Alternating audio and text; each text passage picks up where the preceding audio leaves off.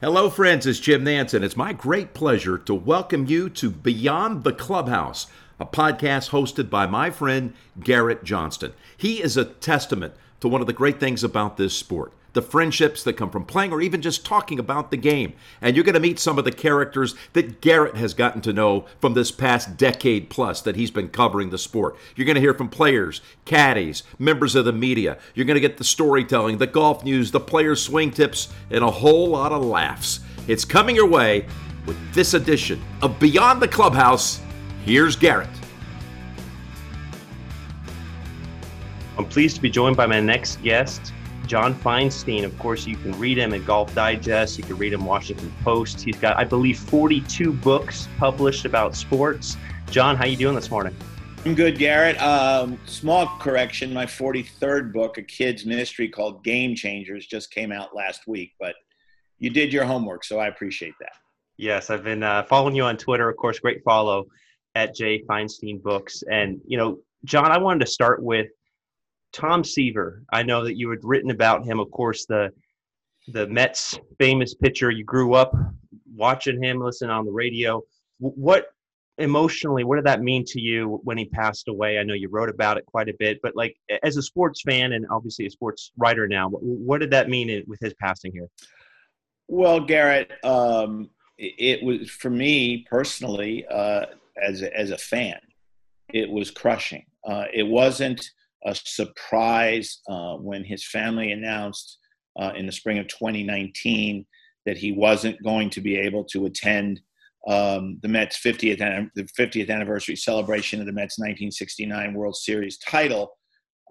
It was because of dementia. I knew he was quite sick, and I had watched Dean Smith go downhill when he had dementia, so I had a pretty clear idea what that meant. And I knew it was just a matter of time. Dementia is a fatal disease. It can take a while, but it is a fatal disease. So the news wasn't shocking in that sense. But you have to understand, I've known a lot of athletes and coaches. I've covered a lot of them, written about a lot of them. But Tom Seaver was my first boyhood hero. I grew up in New York City. My heroes were Seaver, Willis Reed and Walt Frazier, Joe Namath, Brad Park of the Rangers, who was a star at the time. They were my first heroes. And Seaver, probably first among them. All those 69 Mets were heroes of mine. And Seaver was the franchise. That was his nickname, along with Tom Terrific. And I had the chance to get to know him a little and to write about him when I got to the Washington Post. And meeting a hero can be dangerous because they can disappoint you. They can turn out to not be the great guy you've built them up to be in your mind. Seaver was a great guy. And I'll never forget the first time I introduced myself to him in 1981 when he was playing for the Reds. And I said, I work for the Washington Post. He looked at me and said, "You know Woodward and Bernstein?" And I said, well, I worked for Woodward when I was on the Metro staff. Carl left several years ago to get into television, so I don't really know him, but I do know Bob pretty well. And he said, I'll make a deal with you. I'll give you all the time you want as long as you're willing to answer all my questions about Woodward. Not many athletes, Garrett, are going to ask that as their first question. Their first question usually is, how much time is this going to take? And Seaver was terrific, no pun intended. He's very bright. He went to the University of Southern Cal. He was a reader. And I had the honor of covering his 300th win in Yankee Stadium in 1985. And as I wrote in the column I wrote about him in the Washington Post last week, when the game was over, back in those days, no interview rooms, thank God. He stood in front of his locker, answered all questions from everybody, told a couple great stories. And I waited until everybody had cleared out. And I was on deadline, so it wasn't the smartest thing to do. And I did the single most unprofessional thing I've ever done. I said to him, Tom, I know this is unprofessional, but I've been watching you pitch since I was 10 years old. Would you mind signing my scorecard? And he looked at me and smiled and said, what would Woodward say about this? And before I could answer, he grabbed the scorecard and he wrote, John, glad you were here for this. Best wishes, Tom Seaver. 300th win, August 4th, 1985. And that scorecard is right behind me in the drawer of my desk to this day. And the kicker to the story is when I wrote that, I got a note the next day from Woodward saying, Woodward's answer would be, he would always support anything you do. I admire you, and I consider you a friend. And that meant a lot too. But Tom's death was crushing for me. Oh, I'm sure, man. And as you just described there, you're such a storyteller. You talked about the exact words that he told you when you had asked him for that autograph. You remember exactly what he said, and you're a words guy. I want to ask you, when you have approached, or when people have approached you and said, I love your work, John, I just love it, and you remembered what they said verbatim, what people really stick out? Because I know for me in my young golf career, it's guys like Brandel Chambly or Jim Nantz saying, great job on that story on Patrick Reed when he was a rookie. You're ahead of the curve with him. So that's my story. But for you, John, there's so many people you've met in your career, decades. Who really stands out with those big moments that have talked to you that stick out? Well, I tend to remember first, Garrett, the guys who've offered to punch me out for what I've written. Fortunately, it's a fairly short list. But for me, a lot of it is when colleagues say they admire your work. Obviously, having Bob Woodward as a mentor, a teacher, and a friend for all these years mattered greatly to me. I still remember when I wrote Season on the Brink. And I got the first two pre-publication copies of the book from my editor before a playoff game in New York between the Mets and the Houston Astros. And he gave me two copies. I kept one to give to my parents. And I gave the other one to Dave Kindred, who I worked with for years at the Washington Post and who was a mentor then and who's been a colleague and friend for 40 years. And Dave knew Bob Knight probably as well as anybody in the media. And I said, we were all flying to Houston for Game 6 the next day. And I said, if you want to, maybe you could read a little bit of this and tell me what you think. And he said, sure. And the next day he came up to me. We were now in the press box in Houston. And he said, I want you to know I didn't read a little of the book last night. And I'm, okay, fine. We're all on the road. He said, I stayed up and read the whole thing. I couldn't put it down. And you should be very proud of what you've done here. This is a great book.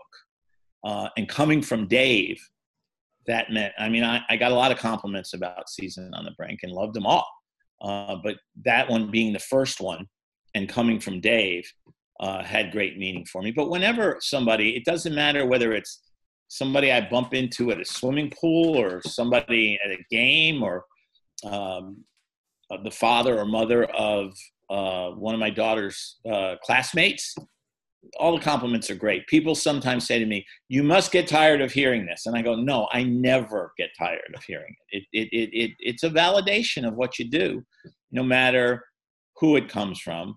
And so the answer is I enjoy it whenever it happens, regardless of who it comes from. But those from colleagues, people I respect, who do the same thing I do, and thus have an understanding of what went into writing the book or writing the column, whatever it might be, are most important. And you probably do this too. When I'm reading a book, I try to envision what the reporter, what the writer went through to get this information to me, because I feel like I've been through at least some of it, and I'm trying to envision how I would have handled that situation.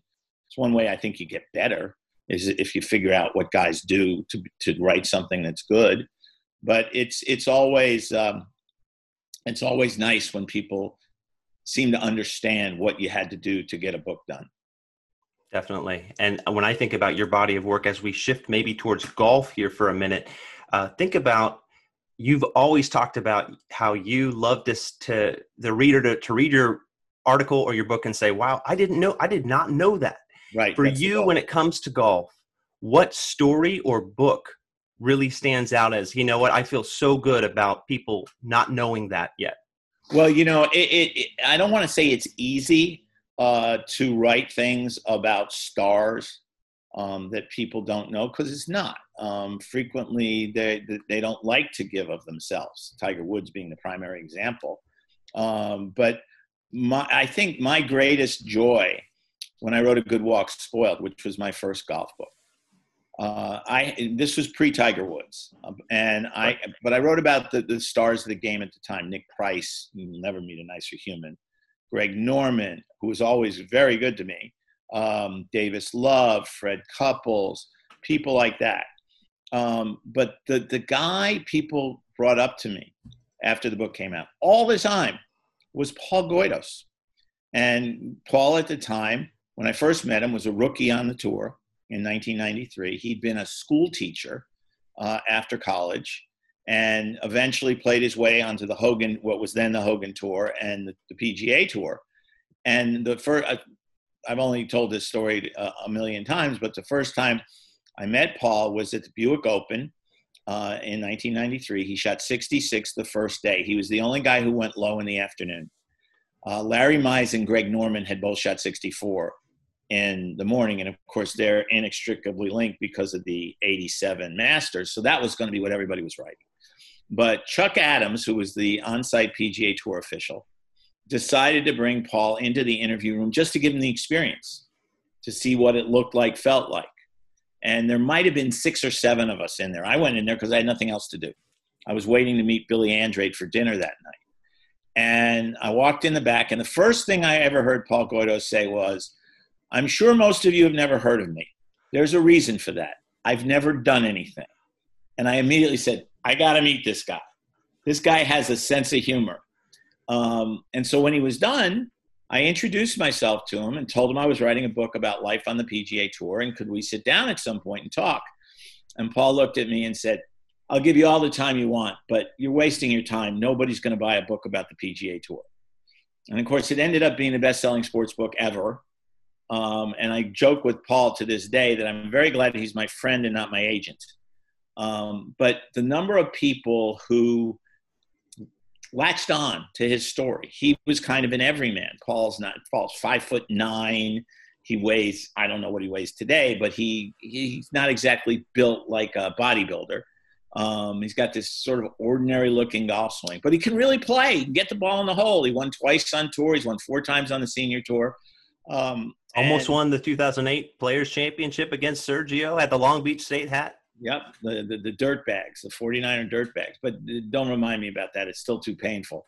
Nothing against Sergio, who I like very much. But it was having people – when I wrote my book, The Majors, I started it with a true story about my old friend Terry Hansen, who once worked for the PGA Tour, being on an airplane flight in the morning.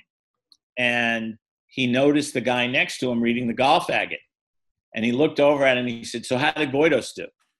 And the guy said, "How did you know I was looking for Goydos?" And he said, "Well, I figure if you're a big enough golf fan to read the agate, you probably read A Good Walk Spoiled. And if you read A Good Walk Spoiled, you're a fan of Paul Goydos." And he was exactly right. So that was very gratifying. No doubt about it. Definitely. Yeah. There's so much. I love what you said about the stories of Paul being so relatable. I mean, this guy's going to laugh at himself. He doesn't care. Well, he always called himself the worst player in the history of the PGA Tour, which he clearly was not and is not. Wow. Self-deprecating. I can think of other guys like Robert Streb is just like that today. I know he doesn't have the same kind of following as Goydos. When I think about you and your golf career and where you've come from, of course, New York, we're looking ahead to next week at the U.S. Open, Winged Foot. You were there covering it in 2006. Phil, of course, coming so close. What images and moments for you, whether in the media center or talking to Phil afterwards, what really stands out from that 2006 U.S. Open, John? Well, the way almost everybody collapsed on the 18th hole. People forget Colin Montgomery totally chunked a 7-iron from the middle of the fairway when a par would have put him in a playoff and a birdie would have won. But of course, people forget.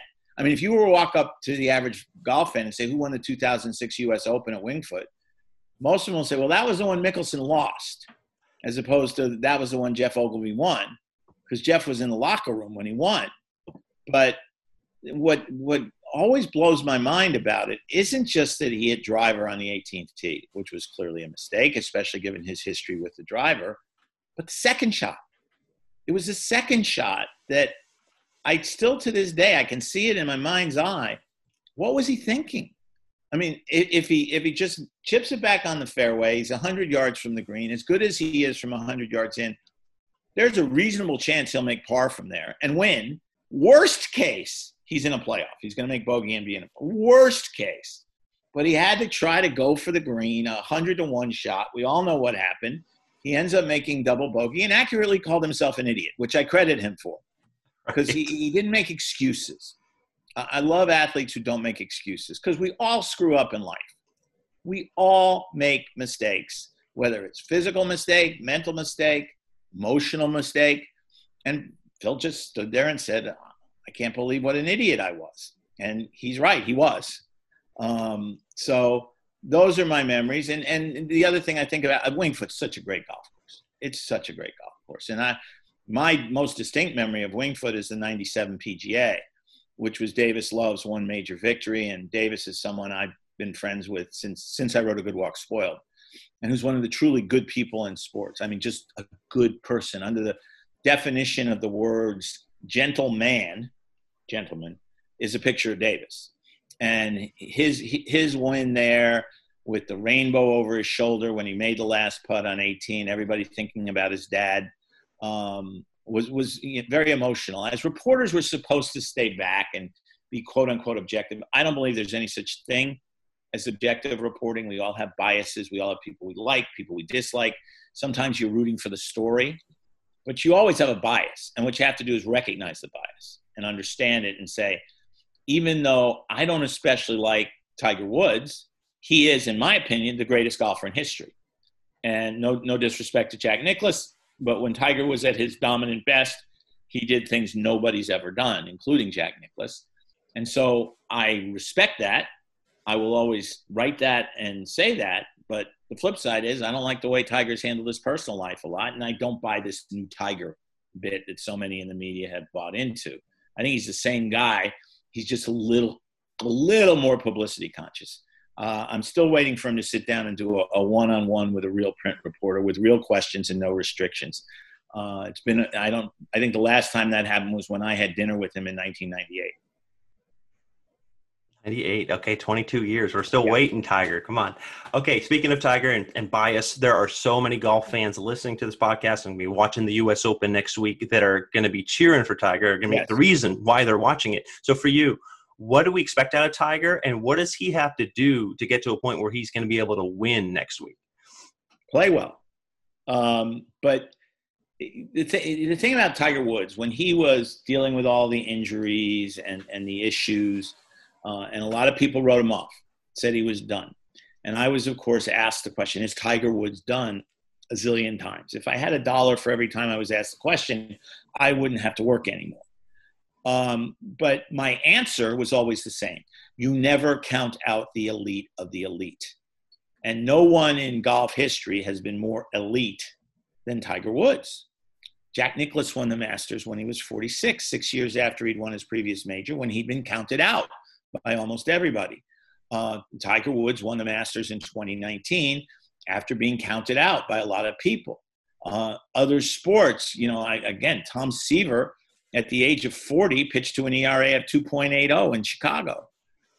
You can pick out somebody in just about every sport. Even Michael Jordan, when he made that kind of sad comeback with the Wizards, he wasn't Michael Jordan. He weighed about 30 pounds more than when he played for the Bulls. People referred to those 2 years as his Fat Jordan years. He was still an all-star. He just wasn't Michael Jordan. And Tiger Woods isn't Tiger Woods, never will be again. He's almost 45. But can he find lightning in a bottle for 4 days the way he did at Augusta in 2019? Sure. I never count him out. He's too great a competitor.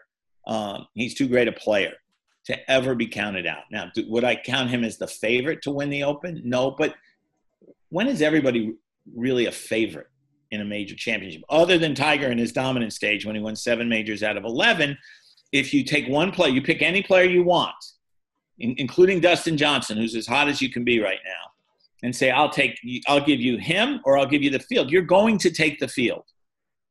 That's the way golf is. It's not like tennis, where if you give me 3 picks, let's go back before this year. in the last 10 years. In any men's tennis tournament, I'm going to pick Nadal, Djokovic, or Federer, and I'm going to be right almost every time. In golf, if you give me 3 picks in any major championship, I'll probably be wrong unless I get lucky. So who will win that's why when I had a radio show and my bosses always wanted me to make picks, pick games, pick major championships, pick, who's going to win the Super Bowl in September. I said no. A, I thought it was a waste of time. Who cares what I think? But B, if I got it right, it was only because I was lucky. And if I got it wrong, It wasn't because I suddenly didn't know anything about sports. It was because the beauty of sports is we really don't know what's going to happen next. Yet there's such a fixation now with fantasy sports and betting about, hey, I called it. I think it goes back to a male thing. I called it. I want to say that I called it going into that week. And right. Yeah. It gets nauseating. And especially now with these so-called fantasy websites that are really gambling sites. I was offered, someone came to me recently and offered me the chance to have one of these fantasy gambling websites sponsor something I've been working on. And I said, no, it'd be hypocritical of me. First of all, I have no interest in fantasy. And second, I'm against it. I mean, I don't think the NBA should let Michael Jordan own a percentage of DraftKings, especially given his past in gambling. But nobody really cares what I think about that. I hear you there. You did talk about Dustin Johnson, though. If we're talking about favorites for the U.S. Open. Right. Tell me your perspective on DJ after coming off of his first FedEx Cup victory here just a couple days ago. What do you expect from him? Well, I mean, I would expect that he will continue to play well. I mean, he's in one of those streaks. What is he? 2-1-1, 2-1-2-1 in his last 4 events, I think. He won in Hartford. He was T2 at the PGA. He won in Boston. He was second in Chicago, and then won the Tour Championship. Although he didn't really win it. Xander won it third, and that just talks about the ridiculous system the Tour has that makes it impossible for me to take the playoff seriously. If they want to call it a playoff, make it a real playoff. Start everybody at 0. Give more money to the regular season winners or top 10, top 20, whatever. Give them more money for what they accomplished in the regular season. And then like in every other sport, start everyone at 0. You don't start the Super Bowl with the team with the better record up 10-0. You don't start a best-of-7 series in hockey, basketball, or baseball with one team up 1-0. You start over. It's postseason. It's a different season. The Tour's never been willing to acknowledge that because they're afraid they might lose the stars before Atlanta. TV screams about it. And by the way, Tiger Woods hasn't made Atlanta 8 of the last 10 years. So it hasn't done him much good because Tiger's the player they care about the most. We all know that. Phil's second most. Didn't make it out of the first playoff event this year. But clearly, regardless, Dustin's very hot. He can play any golf course because he's so long, and his short game is very underrated. But this is where it becomes interesting to me, Garrett. The last time he was this hot was in the spring of 2017 when he'd gone 3-1-1-1 going into Augusta and was as prohibitive a favorite as anybody had been since Tiger Woods' heyday. And then he slipped on the steps, never teed it up. Right. Now, I don't expect him to be knocked out of the Open by a fluke accident. But here's the thing. He's got 23 wins in his career. He's a Hall of Famer right now. If he woke up this morning and said, I'm done playing golf, just want to hang out with my kids, he goes in the Hall of Fame on the first ballot. And I wrote a column about this last year before the Masters, actually. So we're now 5 majors later.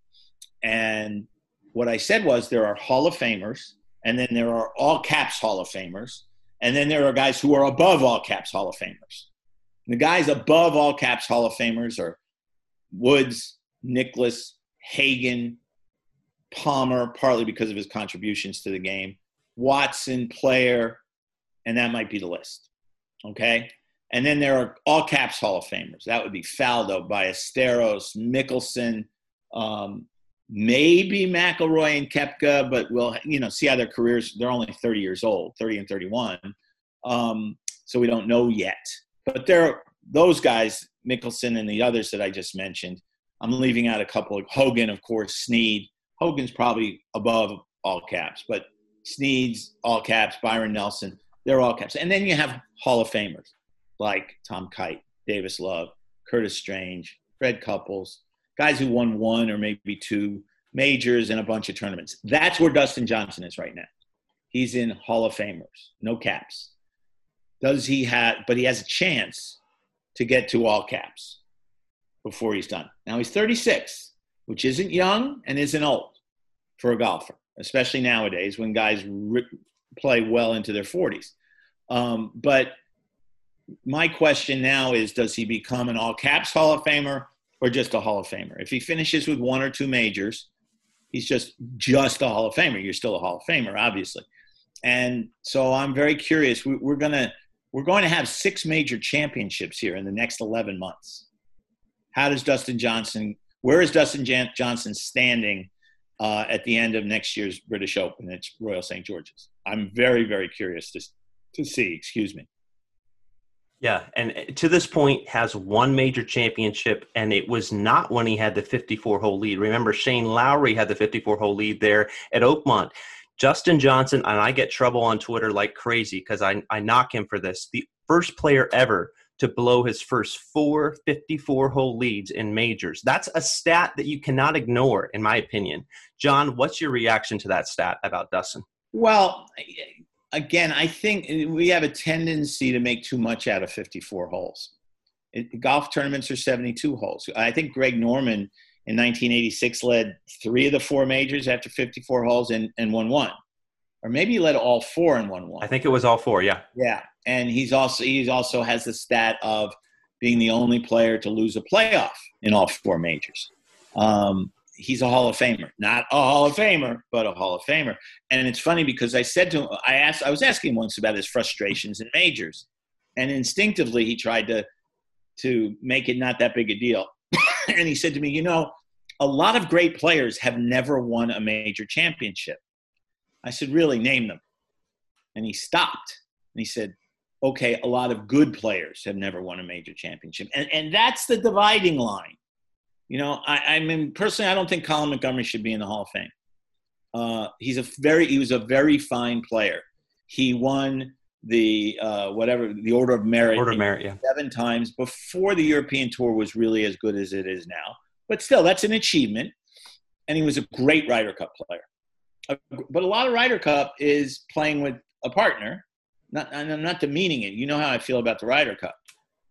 But whose record do we take more seriously from 2018? Francesco Molinari, who won all 4 matches with Tommy Fleetwood and his singles, or Tommy, who won all 4 of his matches with Francesco and then lost his singles match. So I think that, I get argued, people argue with me all the time, that if winning a golf tournament is worth 1 point in the Pantheon, winning a major is worth 10 to me. And I think if you went to most players and said, I'll give you 1 major or I'll give you 10 tournaments, most will take the 1 major. I mean, Andy North's done pretty well for himself in life, winning 2 U.S. Opens and a total of 3 tournaments. Brooks Koepka's pretty darn good, won 4 majors, 7 tournaments in all. So I think it's important for Dustin's legacy to win more majors. And it doesn't matter whether he leads Tiger Woods, for a long time, the stat on Tiger Woods was he never lost a 54-hole lead in a major. Then he did to Y.E. Yang at Hazeltine in 2009. But he never come from behind to win a major on Sunday until Augusta in 2019. I don't think that changes his legacy. What changes his legacy is winning another major. And I think the same is true of Dustin. I got to ask you quickly about when we talk about players going for majors and trying to add to their total. Rory McIlroy, what are we looking at with Rory? Because I know he's been trending, and we know he's been due for a 5th major for a long time. He would certainly tell you that. I think that with Rory, it's all about the putter. Rory is as good a ball striker as we've seen and in many, many years. He can drive it with anybody. His iron play is usually outstanding. The whole thing with him is putting. He doesn't even have to putt great to win. If he puts great, he wins by 8 shots. He's won 2 majors by 8 shots when he putted great. If he puts okay to good, if he puts good, puts well, excuse my English, he'll probably win. But I think he's thinking too much. He's thinking too much about his putting. He's changed it mechanically. He's changed teachers. He's changed his mental approach. What he needs to do, in my opinion, and being the great golf expert that I am in terms of playing the game, is pick one putter, pick one teacher, pick one stance, pick one grip, pick one routine, and just stick to it. And if he misses 10 cuts in a row, which he won't, stick to it. And I think it'll eventually come around for him. And I also think that the Masters has become an elephant in the room for him. Ever since he won the British Open and had put himself in position to finish off the Grand Slam, I think he's thinking about it too much. I know how much he wants to win the Masters. We've talked about it. There's no magic potion you can take to make you not think about that elephant. What I think needs to happen, what I hope will happen, because I like Rory as much as I do. I've often said he'd have made a great son-in-law. Is he needs to do what he did at Congressional in 2011. Shoot 64 the first day, get out in front, and then just stay there and leave everybody behind. He's capable of that, but that may be the way he needs to get it done. To get that 5th major, definitely. Yeah, it's worth remembering. Rory just turned 31 in May. Phil Mickelson won his first major when he was 33. At that Masters 2004. Right. Sergio, of course, obviously won it. Was it 37 in 2017? Yeah. He's a different story, though. Every player has their own story. I'm curious, though, any lasting thoughts as we look to Winged Foot? I know it's a place that you know pretty well, but anything else that you're expecting from a week at a U.S. Open at Winged Foot? Well, it's going to be unique because of the lack of spectators. And what we saw at the PGA was it did not affect the quality of play. The quality of play at Harding Park was terrific. Kerry Haig, as usual, had the golf course set up very well. There were a few too many easy holes for me. I mean, I don't mind one drivable par 4, but 2 might be a little too much. The par 5s were all reachable. Winged Foot will be harder than that. The winning score won't be 13 under. It'll probably – my guess is because they did ease up last year at Pebble Beach on setup, and the winning score was 13 under. Exactly. That it'll be between 5 and 10 under, and that's for Winged Foot. That's very low. I think Ogilvy's winning score was 5 or 6 under, or was it 5 or 6? I thought it was over. It was over par. Yeah. See, I don't think we're going to see that again. I don't think the USGA wants that again. They're always happy around even par, but I think it might be a little bit lower than that. And again, I say that without having seen the golf course at all. Will you be out there that week? I know it's going to be tighter with the USGA. See, my thing, Garrett, is it's pointless for me to go to a golf tournament if I can't talk to the players directly. And I don't blame the PGA Tour. I don't blame the PGA of America or the USGA for being cautious. We all need to be cautious at this point in time, no matter what the President of the United States tells you. In fact, if he tells you the sun's going to rise in the east, I'd check the west. But I think I understand why our locker room access has been taken away, our range access has been taken away, why we can't talk to the players directly when they come off the golf course. Everything has to be done through Zoom, like you and I are talking now. But there's not much point in me driving to Westchester and dealing with the hassles of getting to and from the golf course every day, although they'd be less without fans, to sit in the media center all day and do Zoom interviews. Or maybe occasionally have a chance to do a post-round flash area interview. That's not worth the time. I can see everything from here. I can get on Zoom from here. When we get our access back, that's when I'll start going out to golf tournaments again. And I can also, to be honest, I have a lot of guys I can reach by telephone too. Yeah. So as you mentioned, you're close with Davis Love, so many players from over the years. And I wanted to ask you about that. My podcast is called Beyond the Clubhouse. And to me, golf is so much about the lasting friendships we all make from the game. So who really stands out? Who are some people from your golf career that you really stand out as strong friendships? Well, I mentioned Goidos and I mentioned Davis, both of whom I consider good friends. I've been close to Tom Watson because of my relationship with his longtime caddy, Bruce Edwards, and the book I wrote, Caddy for Life, about Tom's relationship with Bruce when Bruce was dying of ALS. Excuse me. He and I have run a charity golf event since 2005 in Bruce's name to raise money for ALS research. We've raised about $7 million. And Tom has been unbelievable in terms of his being willing to do anything to try and help the cause. David Feherty is someone I consider a good friend. And there are a lot of guys on the senior tour because I was out most back in the 90s after writing A Good Walk Spoiled. So guys like Billy Andrade, Jeff Sluman, I mentioned Goidos, Brad Faxon, who's not playing that much, but Fred Couples. Those are guys I've been close to through the years. Among the younger players, Rory comes to mind first. It's interesting. I'm closer probably as a group to European players right now than to the American players. When I did the Ryder Cup book, obviously I dealt with players from both teams. There's something about the Euros. They're funnier than we are. They just have a better sense of humor than we do. Tommy Fleetwood, Justin Rose, Francesco Molinari. Did you ever see the video of Molinari and Fleetwood? Oh, the Mollywood, of course. Yeah, I mean, that's one of the greatest 15 seconds in the history of sports. It's so funny. And I actually did a corporate thing in Hartford a couple of years ago. It was with Tommy Fleetwood and Patrick Reed. And I opened by explaining to the audience about the video, about how it was right the night after Europe won the Ryder Cup, and how Fleetwood and Molinari wake up in bed together with the Ryder Cup in between them. And Molinari says to Fleetwood, Tommy, how was that for you? And Fleetwood goes, 4 out of 5, Francesco. What about you? And I've got it backwards. Molinari says 4 out of 5. And he says to Tommy, what about you? And he goes, Francesco, 5 out of 5. You're a 5 out of 5. And it's a lot funnier than I just told it. You can Google it very easily. But so I started out, my first question to Tommy Fleetwood was, Tommy, could you please explain to all of us how you ended up in bed with Francesco Molinari? And without missing a beat, he said, which time?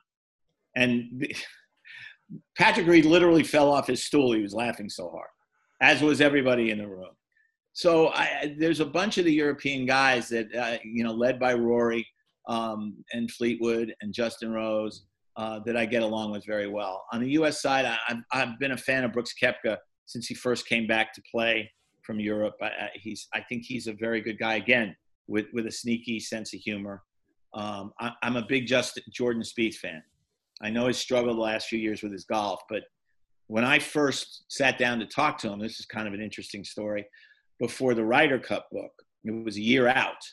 And at that moment, he was the guy in golf. It was 2015. He'd won the Masters. He'd won the U.S. Open. He just missed winning the British Open. And this was at the PGA. And he had to postpone sitting down a couple times for legit reasons. So when we sat down, he said, I'm really sorry about postponing those first couple times. I said, listen, Jordan, it's no problem. You're doing me a favor. And he looked at me and he said, well, aren't you doing me a favor by putting me in your book? Not many athletes have that attitude. And when we finished that first day, I said, I'm going to want to circle back to you as the year goes on. And he said, yeah, here, just take my cell number so you don't have to go through Jay every time. It'll be easier that way, his agent, Jay Danzig. And that's Jordan. Jordan doesn't look at himself as being a superstar. Neither does Rory. That's why they're both such good guys. Yeah, and I like what you said about the Euros, that they don't take themselves as seriously, I think, as some of the other American players. I'm not going to name all their names. They have a better sense of humor than we do, Garrett.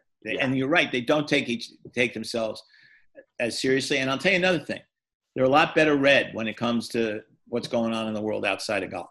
Definitely. And to that point, as we wrap up in this next 4 or 5 minutes here, I wanted to ask you some brief questions about the world outside of golf. With COVID going on, we got the NFL starting this week. and we've got college basketball. What are you expecting from those sports? Is there going to be a delay? Do you think they'll hit a snag? What do you expect? Well, I'll give you the same answer I've given everybody who's asked me that question. I have no idea, because I don't think any of us has any idea. We don't know what might force the NFL to stop. We've seen baseball with only a 60-game season play through teams having to shut down for 4 or 5 days or a week. The Cardinals are still some like 8 or 9 games behind everybody in terms of games played. They're going to have to play like 14 doubleheaders in the last 2 weeks of the season or something. These 7-inning doubleheaders are just ridiculous. I feel like I'm watching, a beer league or something. 7-inning games, a guy on second base in extra innings. I mean, it's just flat out dumb. But we'll see what happens with football. I mean, obviously, as a fan of both pro and college football, I want to see them play. I want to see them stay healthy. I don't think anybody, particularly in college football, in the leagues that are playing, really cares about the safety of their players. They just care about the TV money. I hope there'll be college basketball. And there's all sorts of talk about how to handle it, whether there should be bubbles for different leagues, bubbles for the postseason. There's still a lot of planning and talking going on. There's an ad hoc committee run by Dan Gavitt of the NCAA, who's one of the few competent people who works for the NCAA, with a lot of major coaches, Krzyzewski, Izzo, Roy Williams, Bill Self, Tommy Amaker, others involved. And I trust those guys to make smart decisions. But the real answer, Garrett, is until we get to a point where there's a vaccine that works, we don't know any of the answers. Definitely. It's a lot of uncertainty. I got to ask you about local golf, at least for where we are in the DMV, DC, Maryland, Virginia. What are some of your favorite public courses in the DMV? I know you don't play a ton, but when you do get to play. Yeah, I haven't played much golf in a long time. Mostly I play with my 2 daughters now when I do play.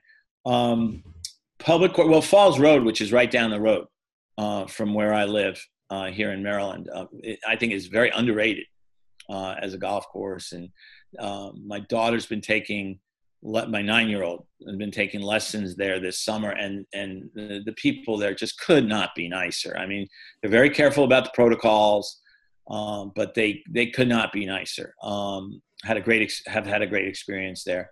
I love Reston South because I had a hole-in-one there once.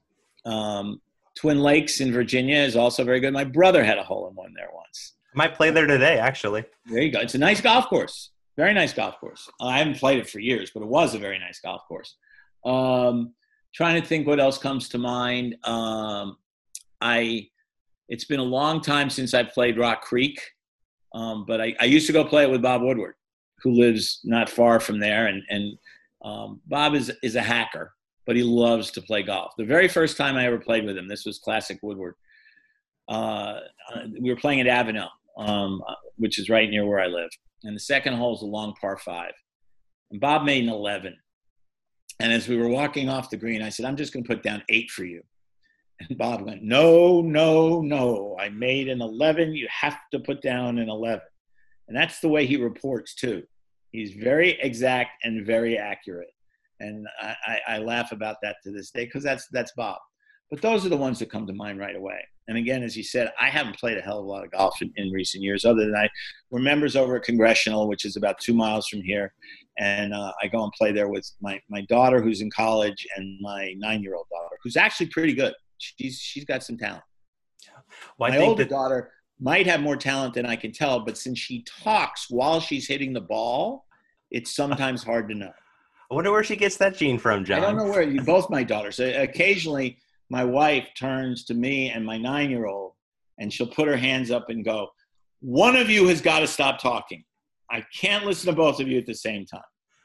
And speaking of that, John, like you've covered so much sports, spent so much time on the road, yet you've been able to balance your family life. Every time I've seen you at a major, you say, hey, I've got to leave on Saturday. I want to be with them on Sunday. You have made a lot of sacrifices. Every time I ask you to golf, you're like, no, I got to go swimming with my daughters. So what has that been like? How have you been able to do it, John? It's been hard. I mean, I went through a divorce, Garrett, and I think my job was certainly part of it. I take the blame. I should take the blame.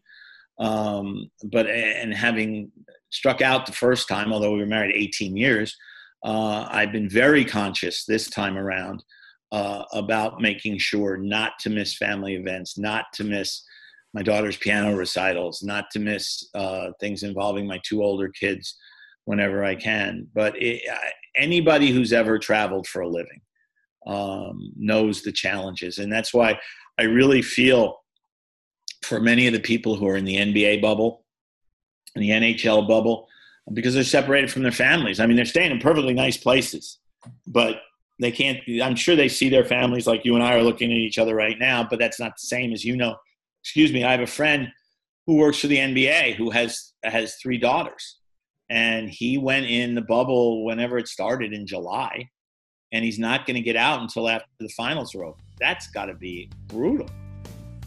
His wife might be enjoying it, but I'm sure his children are. Yeah. John, really good spending time with you here on Beyond the Clubhouse, and always good to talk with you. Always good to see you. Garrett, my pleasure. Thanks for having me. All right, buddy. Hey, have a great day. Thanks so much, John. All right. No worries. Thanks, Garrett. See ya.